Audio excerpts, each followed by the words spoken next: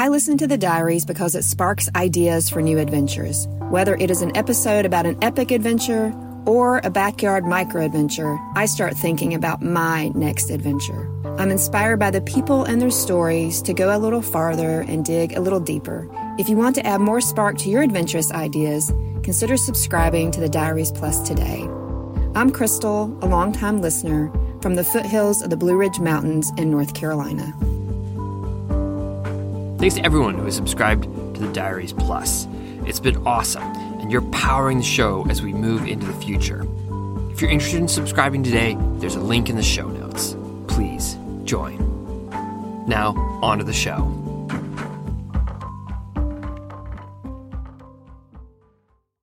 Hey Fitz, how's your day going? Slightly undercaffeinated, but good. That's okay. I can change that. I know that.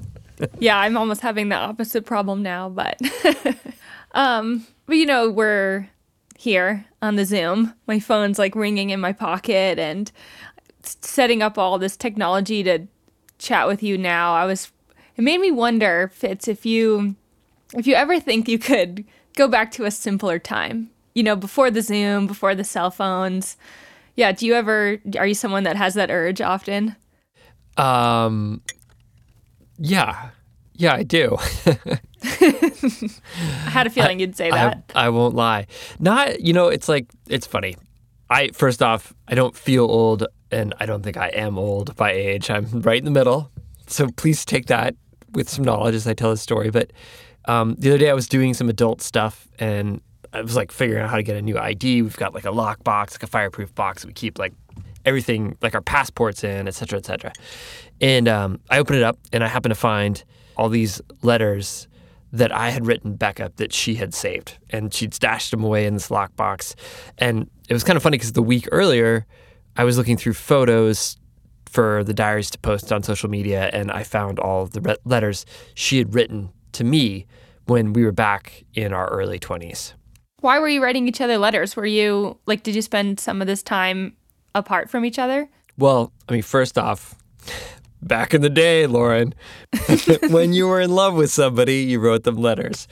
No, it really was in those like early years of our relationship in the early aughts. It was a lot of times the easiest way for us to actually communicate. Before Becca ran Duct Tape and Beer, she was a wildlife biologist, and she would do these seasonal jobs where she would spend 4 to 5 months stationed at a Forest Service cabin or like a state housing. Sometimes it'd be like Cal Fire would have like a little dorm, but they'd be pretty far out there. And we had cell phones at that stage, but where she lived usually didn't have coverage. So talking on the phone in 2004 meant that she had to find a payphone or like drive into town. And email was kind of an equal pain in the ass at that stage. So a lot of times we just wrote. And when I say that out loud, that we would exchange letters, it feels like I'm living 100 years ago or, it's sort of funny. But it's only 20 years ago. And it's a moment where I realize how much has changed in 20 years. Yeah, it's hard to remember what it was like in the pre-cell phone era, but it sounds like Becca lived in some really cool places. What were some of the coolest ones? Oh, there was this old like 1940s Forest Service cabin that was right on like the banks of the Deschutes River. Like she could just go fish right out the door.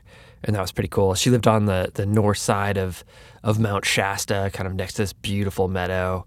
She worked all over the place from like Alaska to Arizona to like the Oregon coast. It was a pretty cool job.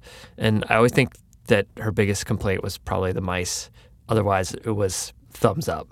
Yeah, that's so cool. And it's interesting, right, how this idea of simplicity, even as our world is like continuing to race and get even more complex, the idea of the simple life, it really resonates with us still. Thinking of this rustic cabin on the banks of the Deschutes, it's like a painting. Like if I asked you to paint a picture of what it means to live simply, like that would be it. Yeah, there'd be like little smoke coming out of the chimney, like a quiet winter forest. Yeah, totally. Yeah. I think a lot of us have imagined that, living in a cabin, the sound of snow falling, sharing that solitude with somebody else. I think that's a world where details come alive, right? I think we end up asking ourselves that question, whether or not we've lived it in our life. Like, what would it be like to step out of the pace of the modern world, of the constant battle to capture our attention, which is happening all the time, everywhere now? What would happen to our minds, our perspectives, if we lived in the quiet of natural spaces? What would we notice about the world? What would we notice about ourselves? Those that we shared the moments with? I mean, that is why there is a whole internet genre called cottagecore, right? Like, it's like people scrolling, looking at photos that inspire those thoughts. And I think a lot of us have imagined what it would be like to live in a remote cabin. What if I told you that there is a way to make that happen and that you could actually get paid to do it? I could live out cottagecore? Tell me how. This does exist, and I don't think it exists in abundance, but there are a few lucky people who get paid to live this type of experience. And my friends Rob and Laura, they've been doing this for years. I want to know more. During the winter, Yosemite's high country, Tuolumne Meadows, it pretty much totally shuts down. The road crossing the Sierra, it closes, right? I think most people think nothing is happening up in Tuolumne during the winter because, like, very few visitors make the, 10-mile trek into the backcountry. But of course, even though there's not a lot of visitors up there, there's still work to be done. Yeah, like the park doesn't stop being the park, realistically, right? Yeah, there's all of this really interesting stuff going on there in the winter, and Rob and Laura are right in the center of it. And Lauren, you were able to catch up with Rob and Laura right before they went into. It meant tracking them down in a coffee shop, so there's a little bit of background noise that you might hear. Please forgive us, but it's worth it. So today, we bring you The Winter Rangers, a story about love, winter, and shoveling. What can two people learn about themselves, about each other, about a place they love after a decade plus of winters? I'm Fitz Cahall. I'm Lauren Delane Miller. I'm going to go look for some job postings, and you're listening to the Dirtbag Diaries.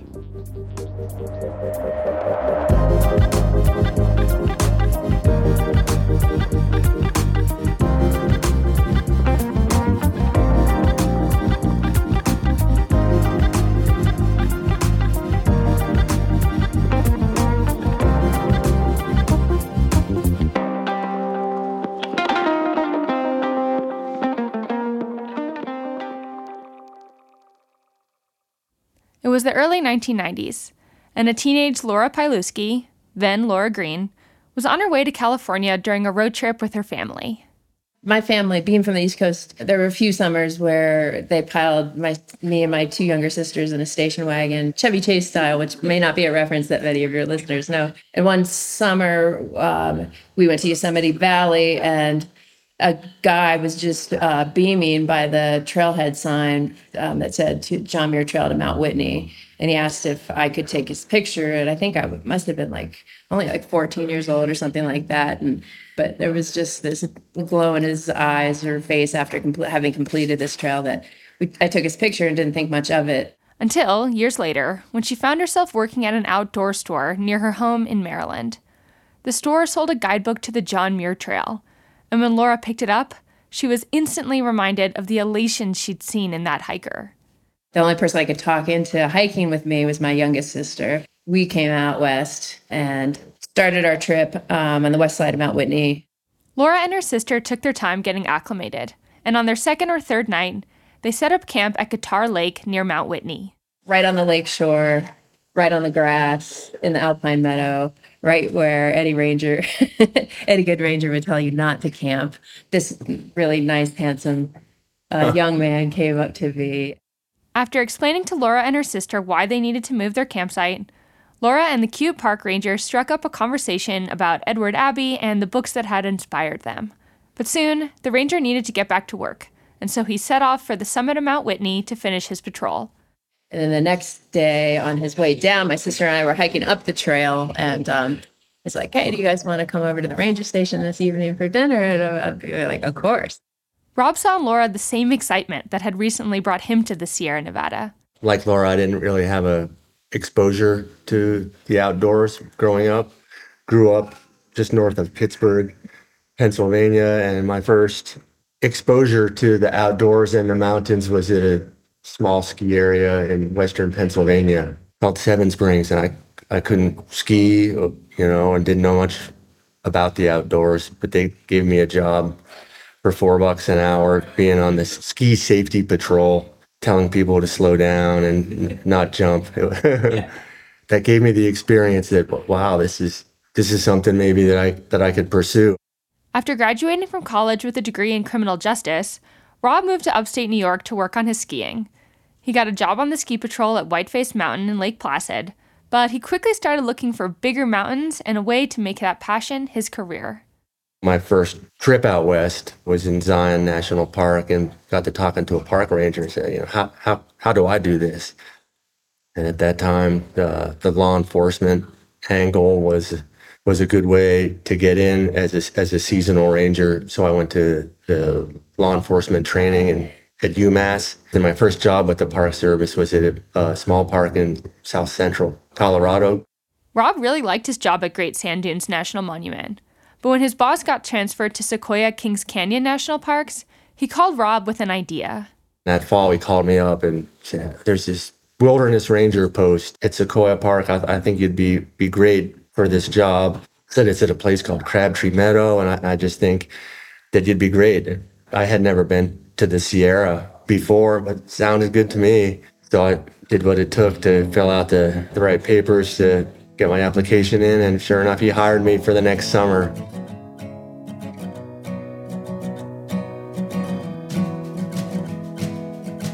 That day that I walked into Crabtree Meadow to start that first summer season, it was game over. I didn't have to look any further for any other job that I would want to do.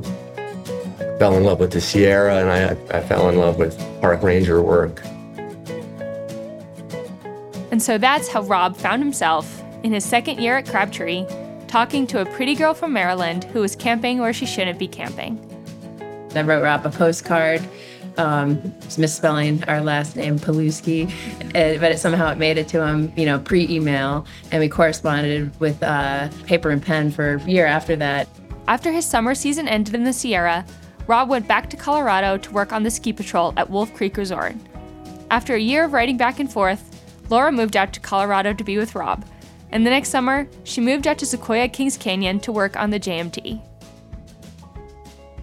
For more than 10 years, the newly married Paluskis went back and forth between Wolf Creek in the winter and Sequoia and Kings Canyon in the summer. They loved both of their jobs and both of their communities, and they weren't in any hurry to leave. And then a friend of ours actually told us, there's these winter ranger jobs in Yosemite Park. We had never been there, and I didn't even know these jobs existed. And I was like, this sounds like something that would be right up our alley. Tuolumne Meadows is the hub of the high country of Yosemite National Park. Sitting at an average elevation of almost 9,000 feet, Tuolumne is miles away from the hustle and bustle of Yosemite Valley. In the summer, Highway 120 passes right through it, allowing drivers to cross the Sierra Nevada easily. But in the winter, that road closes, making Tuolumne accessible only by foot or by ski. And 50 years ago, the Park Service started sending winter rangers to Tuolumne Meadows to conduct snow surveys and be a resource to winter visitors. The post is incredibly isolated. And while being stuck in the middle of nowhere for months at a time might sound like a nightmare to some, to Rob and Laura, it sounded like a dream come true. So I made some calls, and the couple who had the jobs at the time had just started. It was their first winter there. And the boss said, the jobs are filled. Each year, only 2 people hold these coveted positions. And usually it's a couple, which makes sense when you consider the pretty intimate nature of the job. And these couples, they tend to hold on to their spots for a while. Most of the couples that had been in the job before had been there for around 5 years, sometimes more. So Rob and Laura knew that it might be a while before the opportunity opened up. But they couldn't shake the feeling of how special that opportunity would be. And I just kept calling every winter, and lo and behold, in 2010, we were on a spring ski trip out here after our ski patrol seasons had ended in Colorado, and the skiing was epic that May. Yeah. And we called up the the sub-district ranger at the time and said, hey, we're interested in being the Tuolumne Winter Rangers. She says, your timing is perfect. Rob and Laura were in. In a few months, they'd have to pack up everything, including all the food and gear they'd need to spend months in the backcountry, and commit to a winter in the High Sierra. It was a little hard to leave the jobs we were very happy with in Colorado, and we were part of a community there, but it was also quite easy to jump on the opportunity to live in the wilderness of Yosemite for a winter. In their new jobs, Laura and Rob would manage a number of things. They'd do monthly snow surveys, and then they'd update an online blog with the conditions. They'd stock the Tuolumne ski hut and be a helpful hand to those brave enough to venture up there. They'd rely heavily on their skis to get around, which was one of the biggest draws of the job, especially for Rob. But that first winter, it wasn't exactly what they had in mind. The previous rangers couldn't have prepared us for our first winter there, which it didn't snow, until late January. So we weren't really winter rangers. We were more like summer rangers. Yeah, there was 0 snow. The road that usually closes by Thanksgiving stayed open until January 17th that year. We gave people who otherwise wouldn't have a chance to see that part of Yosemite in the winter, gave them a chance to drive to Tenaya Lake and put ice skates on. You could just see the elation on people's faces. So it was worth it to have that experience, to see that people enjoying the park in sort of a unordinary kind of way. They had been hoping to ski, but instead, they donned their ice skates and tried to enjoy the unique circumstances. If you woke up early enough in the morning, you could ice skate and listen to the sound of the frozen lake, which kind of sounds like a whale is stuck underneath the water, making these crazy sounds of the expanding and contracting of the water underneath you. And that was a pretty wild experience to start our career. Eventually, the road did close, and Rob and Laura finished their winter season in isolation, just like they had hoped. Living and working in remote locations, they knew they could handle that. But they also knew that this would be a pressure test for their relationship.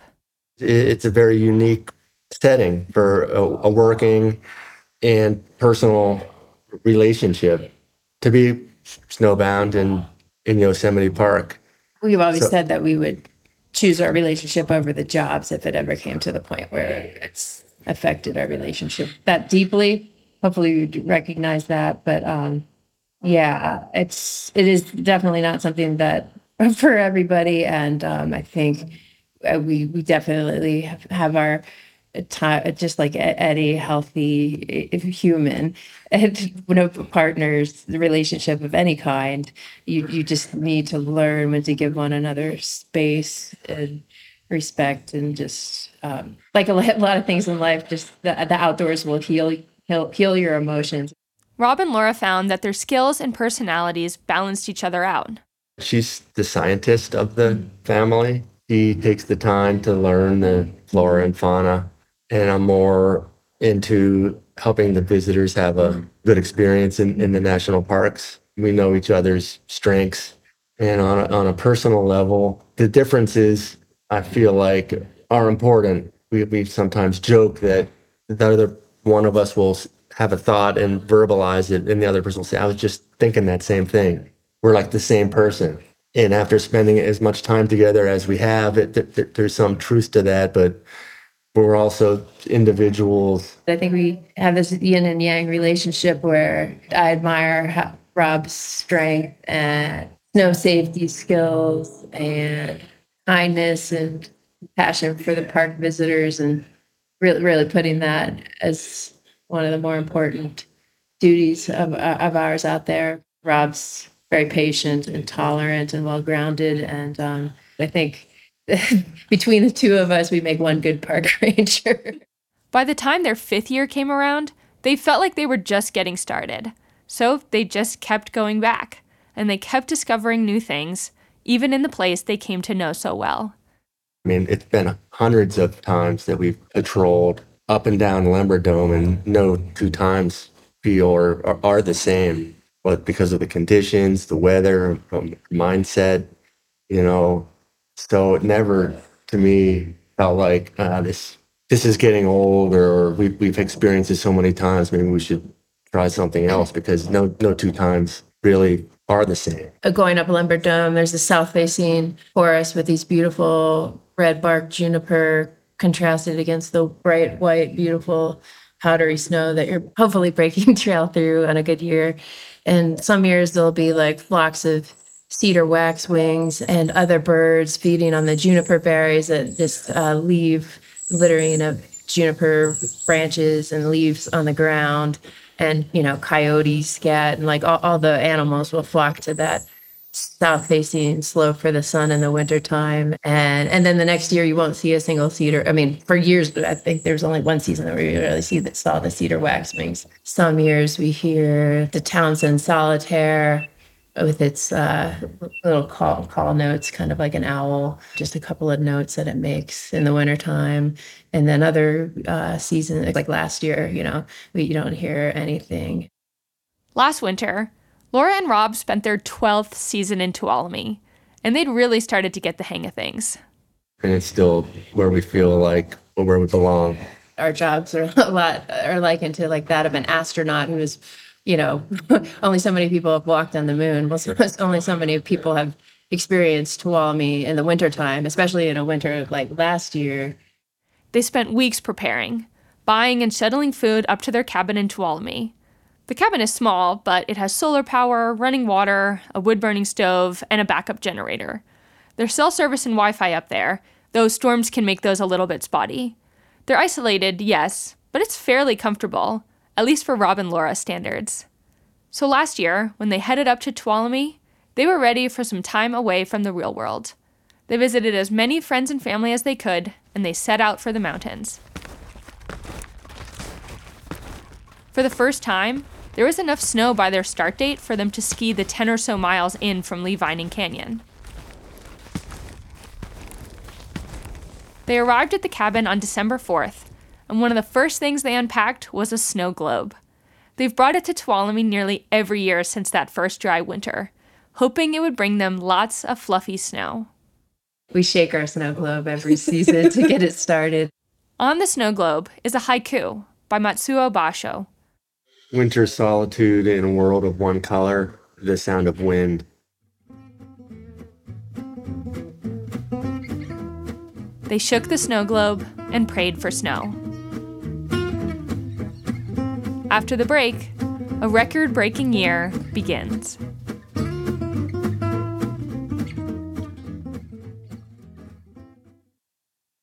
Support for the Diaries comes from Ketone IQ. As I've been getting more and more into longer runs and bike rides, I found myself fighting with my mind. As the miles extend, I feel like my reactions get slower and I make more mistakes, like tripping or falling, or just kind of feeling slightly out of sync descending on the bike. On those big days, I've been using Ketone IQ to help my brain keep fueled and sharp. I want to have fun, not bonk. Here's the science. Ketones already exist in your body. When you push up against your boundaries, your body begins to convert stored fat into ketones, which your brain prefers consuming. With Ketone IQ, I feed my brain so my muscles can use the glucose I get from whatever else I eat on the trail. Riders at the Tour de France have been taking the same approach. I am definitely not as fast, but I can apply the same thinking.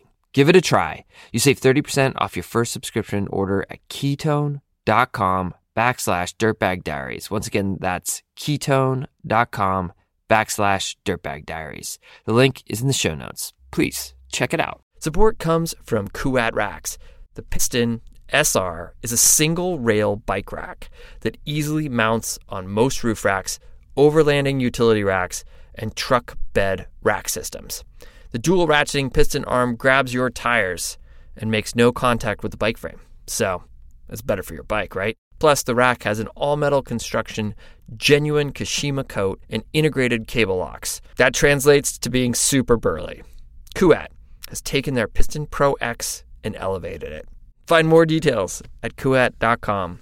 Kuat, because you will absolutely love this rack. 10 days into their season, when they posted their first blog update, the snow depth was already 54 inches. As they settled into the rhythm of life in the backcountry, the snow kept falling. Every day, it's just like, wow, you just think the sun's going to come out and you're going to get a break. And it just never happened last year. By early January, the base depth reached 100 inches. The earliest Rob and Laura had seen Tuolumne reach that milestone. Waves of snow blanketed the meadows, and the wind created magical sculptures. You can hear the smallest of sounds on the snow, which is pretty incredible. It was just them and the wildlife. In the wintertime, you get to see all the tracks of all the different wildlife that goes through there. And we could barely get around with, bad powder skis with a ton of surface area. And it was really challenging for the wildlife to get around last year, too. So we saw very little signs of it. Laura and Rob don't just look for wildlife around them. They also monitor a series of wildlife cameras to see what's around when they're not. But with those motion sensor cameras, you capture a whole winter's worth of animal travel. And in the most obscure locations where you go up there, like near the crest of Sierra Nevada, but you look up there and you're just like, there's no way any wildlife would go up there for any reason. But then suddenly you'll see a spotted skunk at 12,000 feet, a Sierra Nevada red fox. We were debating even going up to look at that camera because it was a challenging place to get to. I had to put crampons on and pick our way through the kind of steep rocks and ice. And we're like, well, we're all the way out here. Let's go have a look. But our mindset was there's no way that wildlife are using this as a corridor. It again reminded us of all the things we don't know. Yeah, about a place and just the secrets that those mountains hold as far as, these foxes have been out there for forever, but they're so rarely seen by humans. They're kind of mountain vagabonds like us. They like the solitude and they just cruise around. Spending that many winters out there, it's pretty neat to be more in touch with nature and realize that we're not the only inhabitants out there. By mid-January, another 5 feet of snow had fallen on Tuolumne Meadows. And for Rob and Laura, life was starting to feel a little like Groundhog's Day. Much of the snow was wet and heavy, classic Sierra cement, and they envied the birds that could fly around so easily. It was just really surreal to wake up to that scene every day. Just like when you think you got caught up on shoveling, we would have our regimen of drink coffee, eat Grunt Bar, walk up Lumber Dome, stretch the legs, grab the shovels, and then rinse and repeat. But that's if one thing we've learned in our years as the Tuolumne Winter Rangers is every year is different, and the storm door can be open and it can be quite stormy, but it can close just as easily for long periods of time. Last winter, it was just relentless. Yeah. It was just one storm after another. We were literally in a snow globe. We didn't really travel beyond, a mile radius for weeks on end because just the trail breaking was prohibitive. And our world was smaller because of our inability to venture very far away from the cabin. In between storms, Rob and Laura could catch up on shoveling and enjoy the south-facing slopes alongside the chickadees and nuthatches. Even after 12 winters in Tuolumne, they'd never seen anything like this. But soon, avalanche danger grew, limiting their ski touring range. And they were spending most of their days shoveling, trying to keep Tuolumne's infrastructure intact. Few visitors were coming up to the meadows, and they felt like they couldn't get a break. But for Rob and Laura, the opportunity to disconnect was invaluable. In their blog, they wrote, "All of this is a big reason why we're here. Wilderness, simplicity, to experience discomfort so that you don't take creature comforts for granted." There's really no other place we'd rather be than up there. So we buy all of our groceries in October in anticipation of not coming out. The things that we get to missing the most are the fresh vegetables and fruits. And we're fortunate when friends come to visit, they'll bring a head or two of kale and a couple of avocados and some tomatoes. But we don't miss it so much that we want to make a trip to town. By early February, the Tuolumne snowpack was at 200% of average. The sun finally came out, though, and Rob and Laura skied around, noticing tracks from weasels and jackrabbits. There was a 10-day period in February where it was dry. And we're like, okay, there's already 100 inches on the ground. It had already snowed more than it had in multiple years past combined. So maybe, they thought, things would lighten up from here. Sure enough, at the end of February, the faucet opened again. Between February 21st and March 7th, another 133 inches of snow fell on Tuolumne, 109 of which came during their 10-day snow survey. And these snow surveys are a big part of Rob and Laura's jobs. At the end of each month, they set out to 6 different sites to measure the snow depth. Visiting all of the sites usually means around 60 miles of trail breaking and a handful of nights out at the park's more rustic backcountry huts. They're just like these 10 by 12 shacks where you just melt snow on the wood burning stove and perform the snow survey courses adjacent to those cabins that are, an endeavor to get up to 10, 12 bucks or 14 miles from like our stations. The snow surveys are always a bit grueling, but this year, one of the biggest challenges was digging out the huts. When they arrived at the Tioga Pass hut, only the chimney was sticking out of the snow. We'd get up there and have to take our avalanche probe, not to, for avalanche purposes, but just to find the corner of the cabin and then dig the entire depth of the avalanche probe, which is 210 centimeters or, over 10 feet deep into the snow just to find the door to the cabin.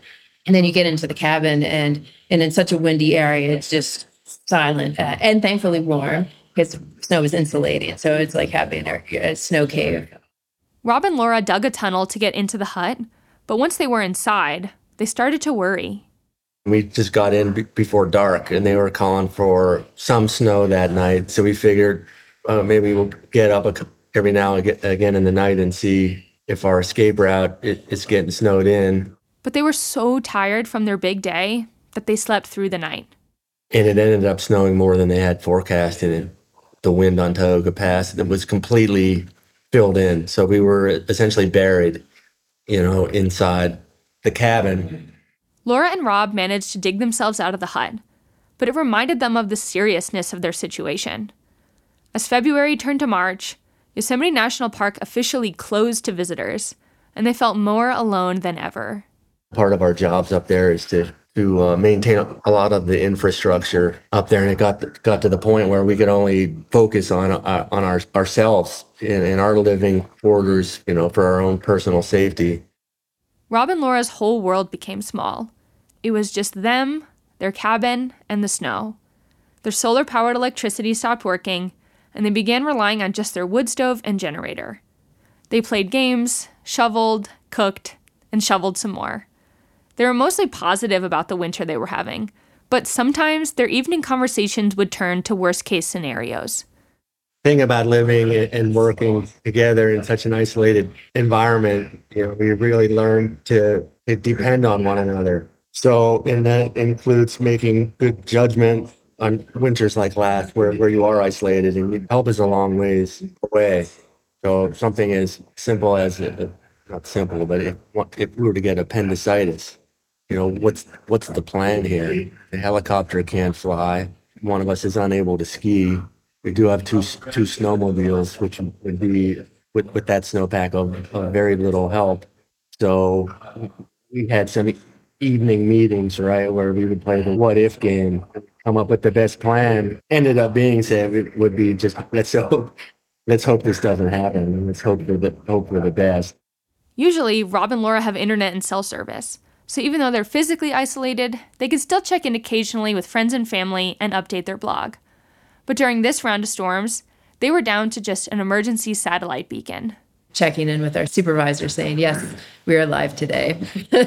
Press the OK button.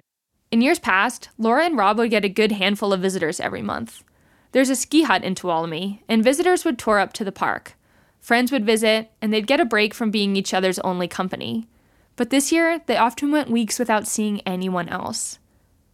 But despite this remote nature of their work, Rob and Laura didn't have much downtime. And when they could rest, they were exhausted from how physically demanding it was to move around in that much snow.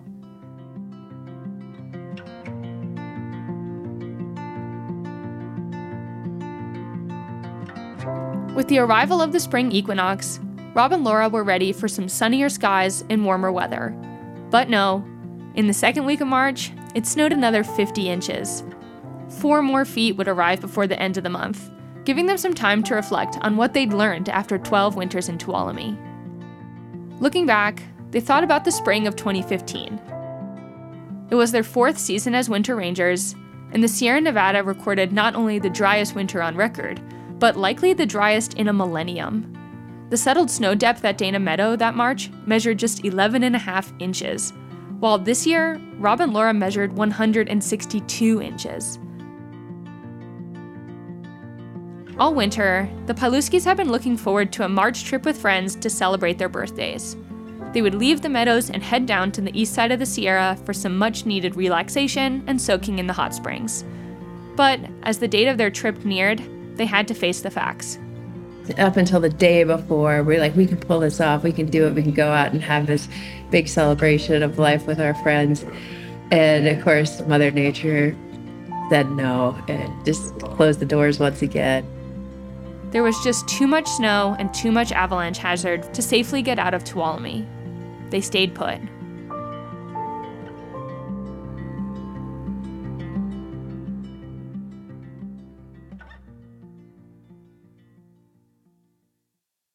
As March turned to April, warmer temperatures finally arrived.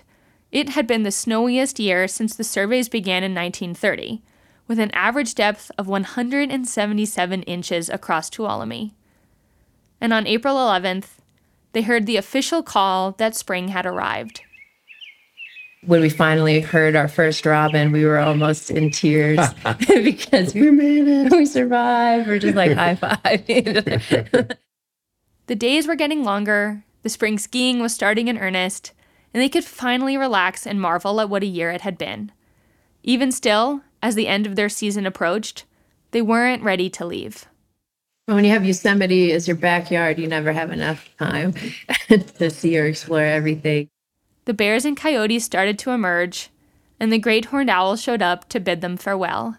It's a bittersweet feeling. I think normally we have closure because we start hearing the snowplows and we're just like, okay, it's time. When you start hearing those noises and the silence and the solitude have been broken, it's just a natural transition.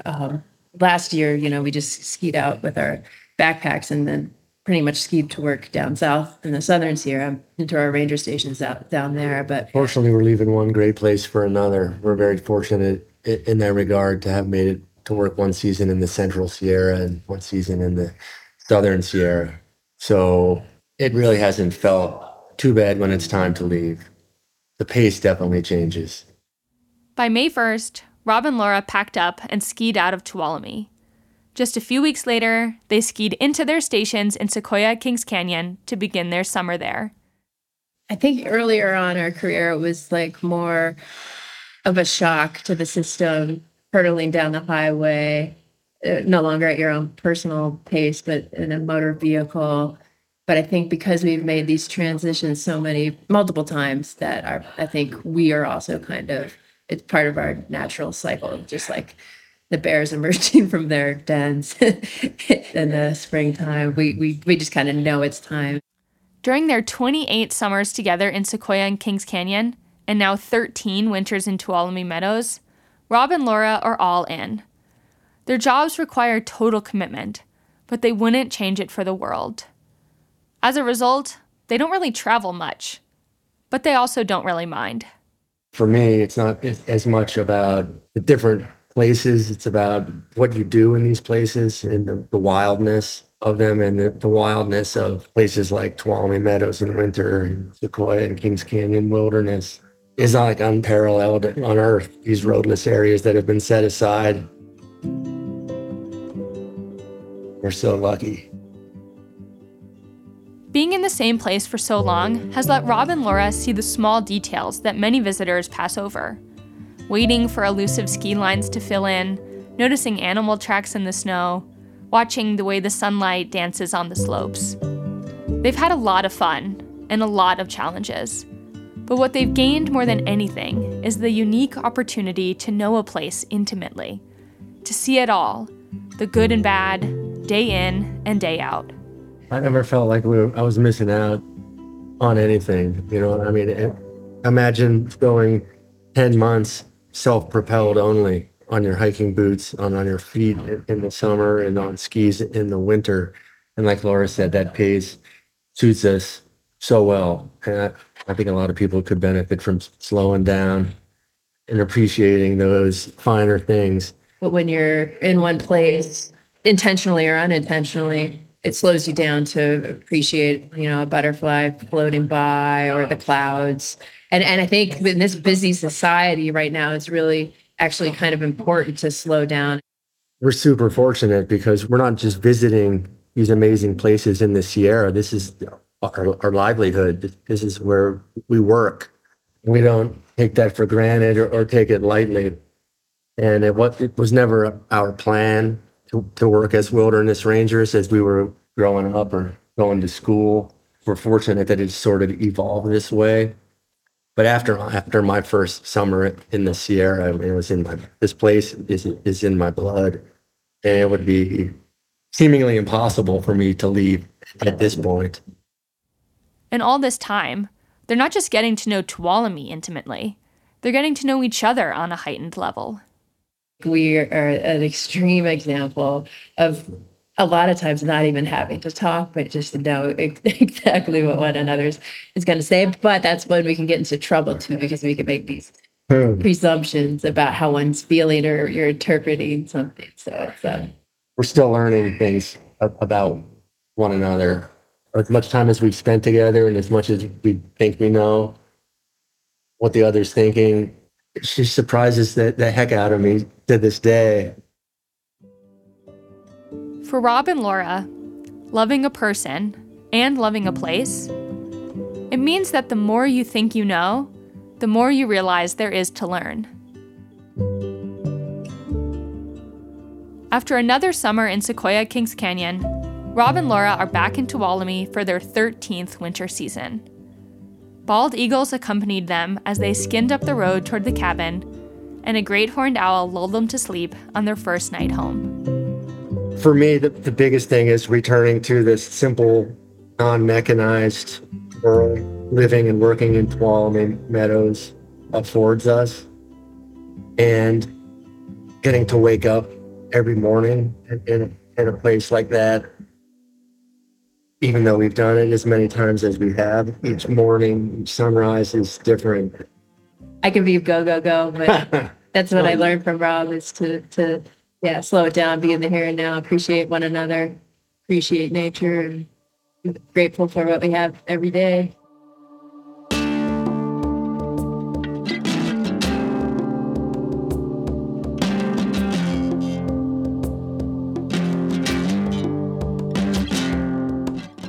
Thank you, Rob and Laura, for sharing your story. I hope you too are enjoying all that freshly fallen snow up in the high country. I'm kind of jealous. Our stories come from friends of friends, and from you, our community. If you have a compelling idea for a guest or a story lead, please give us a shout. You can use the submission form on our website. Music today from Brian Bombadil, Joya, Roma 49, and Garland. The tracks are courtesy of the artists or Track Club. Jacob Bain and Nis Koto composed our theme song. You can find all the links to the artists at our website, dirtbagdiaries.com. This episode was produced by Lauren Delani Miller with additional production help from Ashley Langholtz, Becca Cahal, and Evan Phillips. Illustration by Walker Cahal. Becca Cahal is our executive producer. I'm Fitz Cahal, and you've been listening to the Dirtbag Diaries. Thanks for tuning in, and happy winter.